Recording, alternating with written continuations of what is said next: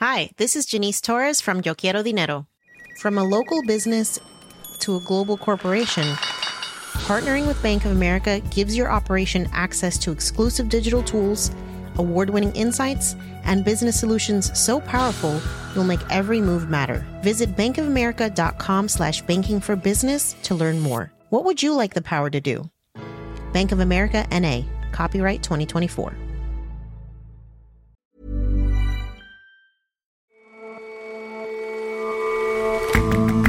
Hello and welcome to The Intelligence from The Economist. I'm your host, Jason Palmer. Every weekday, we provide a fresh perspective on the events shaping your world. Good grades just aren't enough anymore in the grand rat race of education. In some East Asian countries, the competitiveness has become so all-consuming that governments are having to step in. And there's a sense among many critics that novels these days should tackle big contemporary issues. Our culture editor considers Sally Rooney's latest work finding great fiction in a narrower focus on the timeless topics of love and growing up.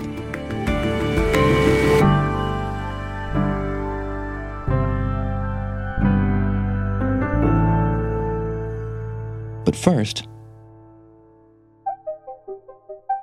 in El Salvador today, a world first, Bitcoin becomes legal tender. It's a personal campaign for President Nayib Bukele, who says the move will help both economic development and inclusion of the country's unbanked. This will generate jobs and help provide financial inclusion to thousands outside the formal economy. That will take some convincing. Both the World Bank and the IMF have warned against the move, worrying about economic stability and the cryptocurrency's notorious environmental costs. Many Salvadorans aren't keen either and have protested against the policy. And when Nelson Rauda, who writes about El Salvador for The Economist, went out in the capital, San Salvador, he found plenty of people who simply weren't ready.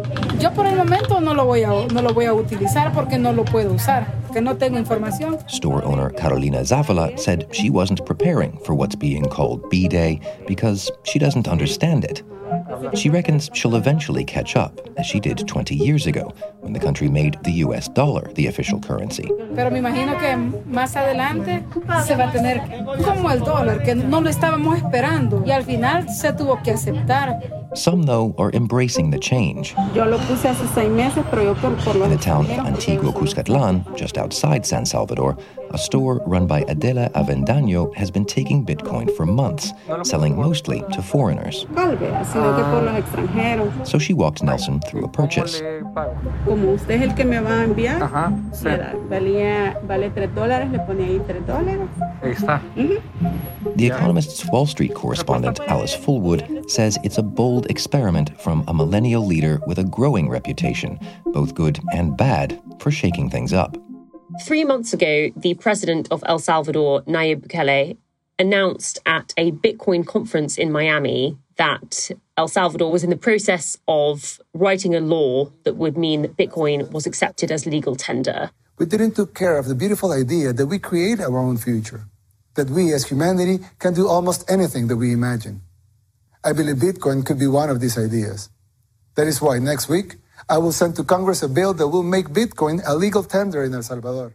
Since then, there has just been a whirlwind of activity. That law was written and passed just 3 days later by the legislature in El Salvador, and it's a pretty stringent law. It says not only is Bitcoin legal tender and is accepted for taxes and in settlement of debts, but also the law is going to make businesses in El Salvador accept Bitcoin as payment for goods or services. So why has El Salvador decided to do this, to make Bitcoin legal tender? The president has put forward a few reasons why he thinks that adopting Bitcoin as legal tender might be a good move for El Salvador. First, it could help the country win foreign investment. It might sort of lure in deep-pocketed crypto investors. He's also argued that it might reduce transaction costs broadly in El Salvador's financial economy. So, for instance, there is a diaspora of around 2 million Salvadorans who live overseas, and they send remittances back to El Salvador worth about 20% of GDP each year. And the current way that they do that, using cross-border bank transfers, are slow and expensive. moving Bitcoin from wallet to wallet could reduce the costs of those transactions. And lastly, a lot of Salvadorans are sort of not financially included. Very few of them have bank accounts. Many of them are very poor and sort of can't afford traditional financial services. So there is an argument that Bitcoin and cryptocurrency adoption might help make those things easier. Easier for those who can get their heads around it, I guess. How does this actually work in practice? In order to use Bitcoin as their method of payment, Salvadorans will have to download a digital wallet. The El Salvadorian government has created its own. It's called Chivo, which is slang for cool. And if you download that, you'll get $30 worth of free Bitcoin to encourage people to use it if you download it sort of soon. That will be an online app on your phone, and then you need to fund that with Bitcoin. And there are a couple of ways you can do that. Either you can use sort of one of the big cryptocurrency exchanges, or they've rolled out about 200 Bitcoin cash machines across the country. And basically, you can go up to one of these machines and you can deposit dollars into it. And then you either key in the address for your Bitcoin wallet, or you sort of scan a QR code. And that will sort of upload those dollars, convert them into Bitcoin and put them in your wallet. And you can then use those Bitcoins at businesses to carry out transactions. And so is everybody on board with this move? There is quite a lot of opposition to the adoption of Bitcoin. So for locals who might have to use it, many of them are fearful of its volatility. A lot of them don't really understand what it is or why they would want to use it. And if you zoom out to the bigger picture, El Salvador seems to be becoming sort of increasingly undemocratic and authoritarian. And some critics say that this sort of measure is a distraction from all of these sort of more nefarious things that are going on. For instance, the president has sacked sort of many of the senior judges in El Salvador, and he's now got the highest court to approve him running for a second term as El Salvador's president, which is technically unconstitutional. And all of this has led to some instability in the country. So there have been recent protests in the capital city, San Salvador,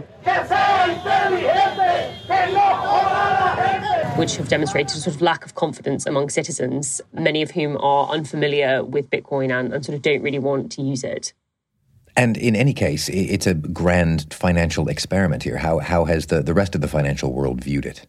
The response from the international community, with the exception of the sort of crypto crowd, has been quite sceptical and in general opposed. Both the World Bank and the IMF are opposed.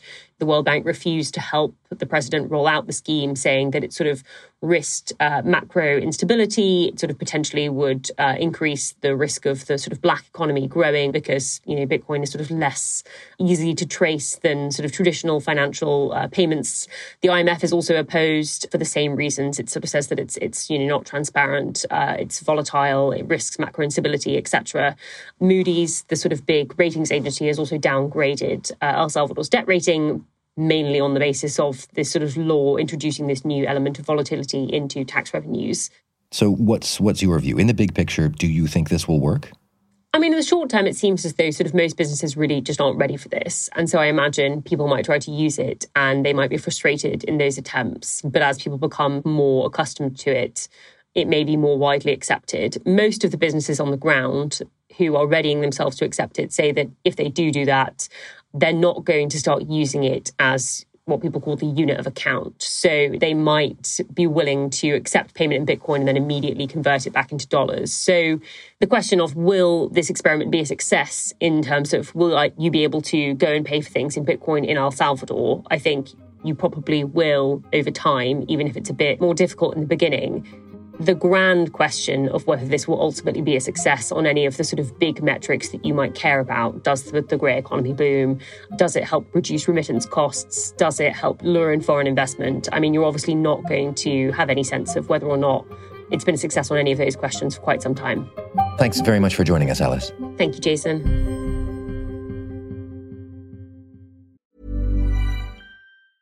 Hi, this is Janice Torres from Yo Quiero Dinero. From a local business to a global corporation, partnering with Bank of America gives your operation access to exclusive digital tools, award-winning insights, and business solutions so powerful you'll make every move matter. Visit bankofamerica.com/banking for business to learn more. What would you like the power to do? Bank of America, N.A., copyright 2024.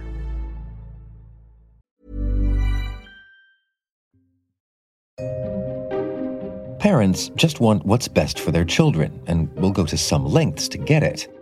In some countries, that's led to a cycle of ever-increasing educational one-upmanship.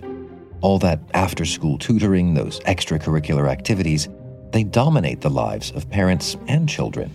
And some governments are treating that as cause for concern. Because Chinese media reporting a crackdown on education technology by the Chinese government. They would ban... They have suspended classes and aren't really sure when they're going to resume, and that's because of the regulatory crackdown. The schools around... That urge to achieve, it has its costs.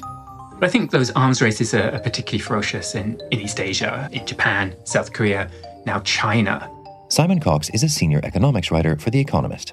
These are countries where there's a strong meritocratic ethic, there's a strong value placed on education. There's also a high-stakes testing that takes place across the whole country, in particular the tests that determine what universities you get into. And so given that, there's a tremendous demand for attempts to get ahead educationally, and as a result, there's this whole shadow education industry, as it's called, private tutors, online technological companies offering tutoring. By one estimate, in China's cities, pupils spend over 10 hours a week on this kind of after-school tuition. This is tremendously stressful, it's costly, and it's attracted the ire of China's government and South Korea's government, and they've all been trying to limit this kind of shadow education industry. But pressures to succeed at exams and doing after-school tutoring and the like isn't limited to East Asian countries. Why is it so acute in those countries? People often look at the structure of the education system, these high-stakes exams, but I think it's deeper than that, actually. I think in countries like South Korea and China, there's quite a narrow definition of success. There are quite a limited number of secure, good, prestigious careers. In slightly more egalitarian societies, you think in particular of parts of Western Europe, it seems like there are more ways to be successful, and there are probably lower stakes to failure as well. So I think the narrow definition of success and the particular fear of failure does add an extra level of severity to this arms race in East Asia. How to limit it, though, when people are so deeply engaged in these kinds of arms races?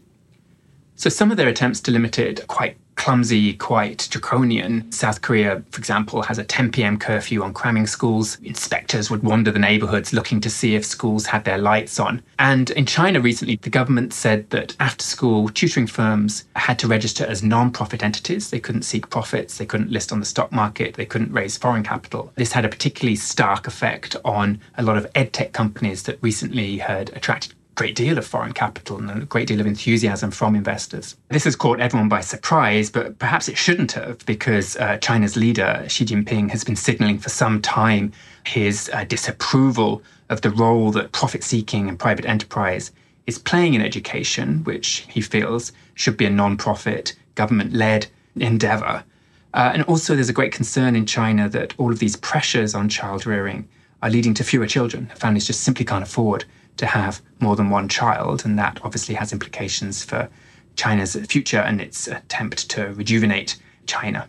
But what about parents who feel now very invested in these kinds of efforts and funding all the tutoring and so on? What do they want? Parents are quite divided. Certainly this tutoring is costly to them, it's stressful, but for some parents, they feel it's their only way to get even with wealthier families who can afford to have tutors come to their home privately. And at least these edtech firms give people a more accessible, cheaper version, a way to access the best tutors nationally. There have been attempts to introduce a little bit more flexibility in how students are evaluated, but that hasn't been terribly popular with parents. And if you broaden the criteria on which students are evaluated, in some ways you just make this obstacle course broader, and you give especially wealthier parents more avenues in which they can help their children. Some parents think the high-stakes exams are at least meritocratic. It's a way in which you can get into university even if you don't have any connections. So whilst they're very stressful, at least the stress is sort of evenly distributed. Well, what evidence is there that all that extra studying leads to better students, better academic outcomes? If you look at surveys of shadow education around the world, there actually isn't all that much of it in some places like Norway and Sweden, and these are countries that have very good educational results. So shadow education isn't necessary to produce well-educated children. And I think in those societies, there is obviously a much stronger safety net, a much more equal distribution of income. So perhaps the drive to get ahead is less compelling. So what's the solution then for this arms race in countries like China, do you think? Is it simply doing away with the exams that add all that pressure? I don't think it's that simple. I think that obviously the first best solution is to achieve a more egalitarian society in which the costs of failure are lower. But until you get there, perhaps you need to emphasize actually a little bit more differentiation in education. You could perhaps have a stronger vocational educational system, which means a different way for children to succeed and to thrive. You could perhaps have fewer tests, perhaps have tests a little bit earlier. If you see education essentially as a filter, if you see it as a way of signaling underlying ability, if you see it as an obstacle course, then in a way what you want is an obstacle course that's no longer than necessary, that's no more frequent than necessary, and it seems pointless prolonging of the torture to have quite so many tests quite so far into a student's career. In some ways, competitiveness is intrinsic to education. Education will always be something of an arms race. But if you have multiple plural definitions of success, that might mean that these races are somewhat less burdensome on parents and children alike. Thank you very much for joining us. Thank you.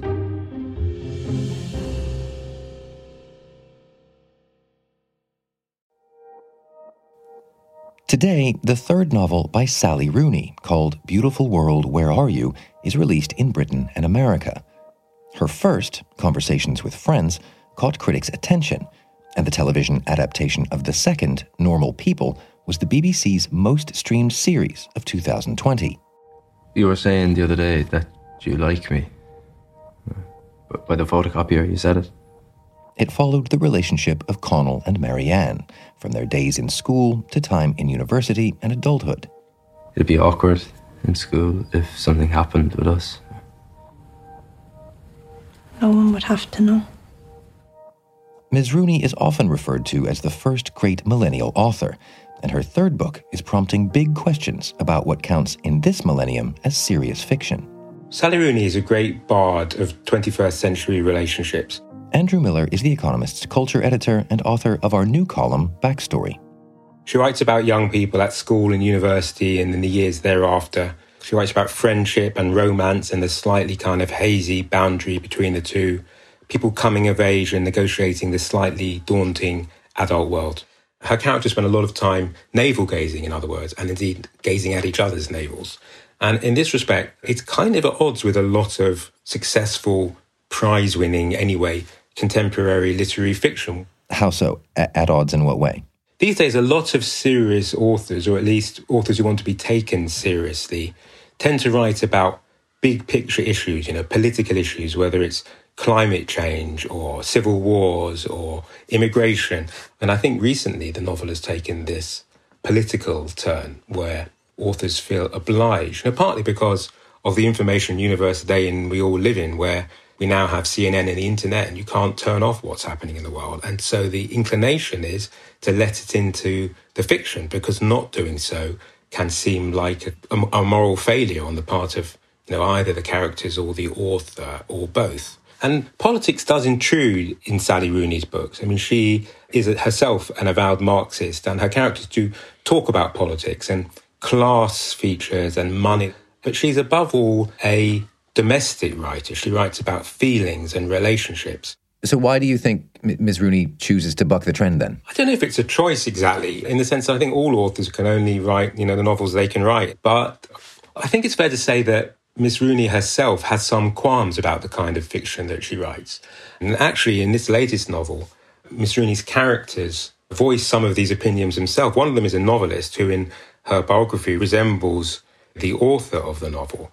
And she and her best friend debate the value of fiction and whether fiction really has much purpose in the 21st century. And, she says at one point, do the protagonists break up or stay together? In this world, what does it matter? And that's obviously a startling sentiment to encounter in a novel, which is about, whether the protagonists are going to break up or stay together. And what's your view on that question, on whether it matters? I think partly these criticisms of Sally Rooney's fiction as being parochial and narrow are a misunderstanding and misrepresentation of what the English novel is and always has been. Daniel Defoe kind of invented it by accident at the beginning of the 18th century. And in contrast to epic poetry and previous literary forms that dwelled on the fate of nations, the founding of cities and grand heroes. This was an art form that was populated by ordinary, recognisable people. And ordinary people have often made for the best fiction in English. And so the author Sally Rooney's most reminds me of is Jane Austen, who similarly builds her plots around young people in their 20s, falling in love and miscommunication and will they, won't they. And Sally Rooney's books are very reminiscent of that, only it has to be said with lots and lots of extra sex. And so aside from these grand questions, you think her fiction meets that criterion of great fiction? My own personal view is that she doesn't need to worry about this, the author. Every work of art should be judged on, what it is and what it's trying to do, and not on what it isn't. I mean, there's no point criticising an apple for not being an orange. And her books are these kind of books. They could address huge political questions, although that's very hard for a novel to do without it getting in the way of the story. They can wow you with the electricity of their language or the subtlety of their characterization, and books can be successful and indeed even be great in a wide variety of ways. And I think in their own terms, Sally Rooney's books succeed more even than she herself is willing to acknowledge. Andrew, thank you very much for your time. Thanks for having me, Jason.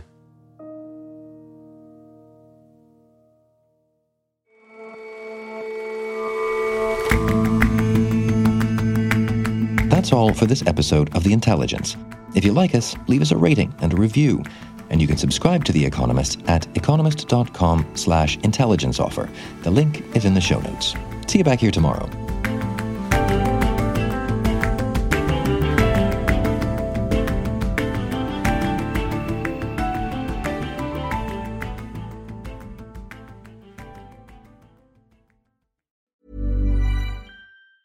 Hi, this is Matt and Sean from Two Black Guys with Good Credit. If you own or operate a business, whether it's a local operation or a global corporation,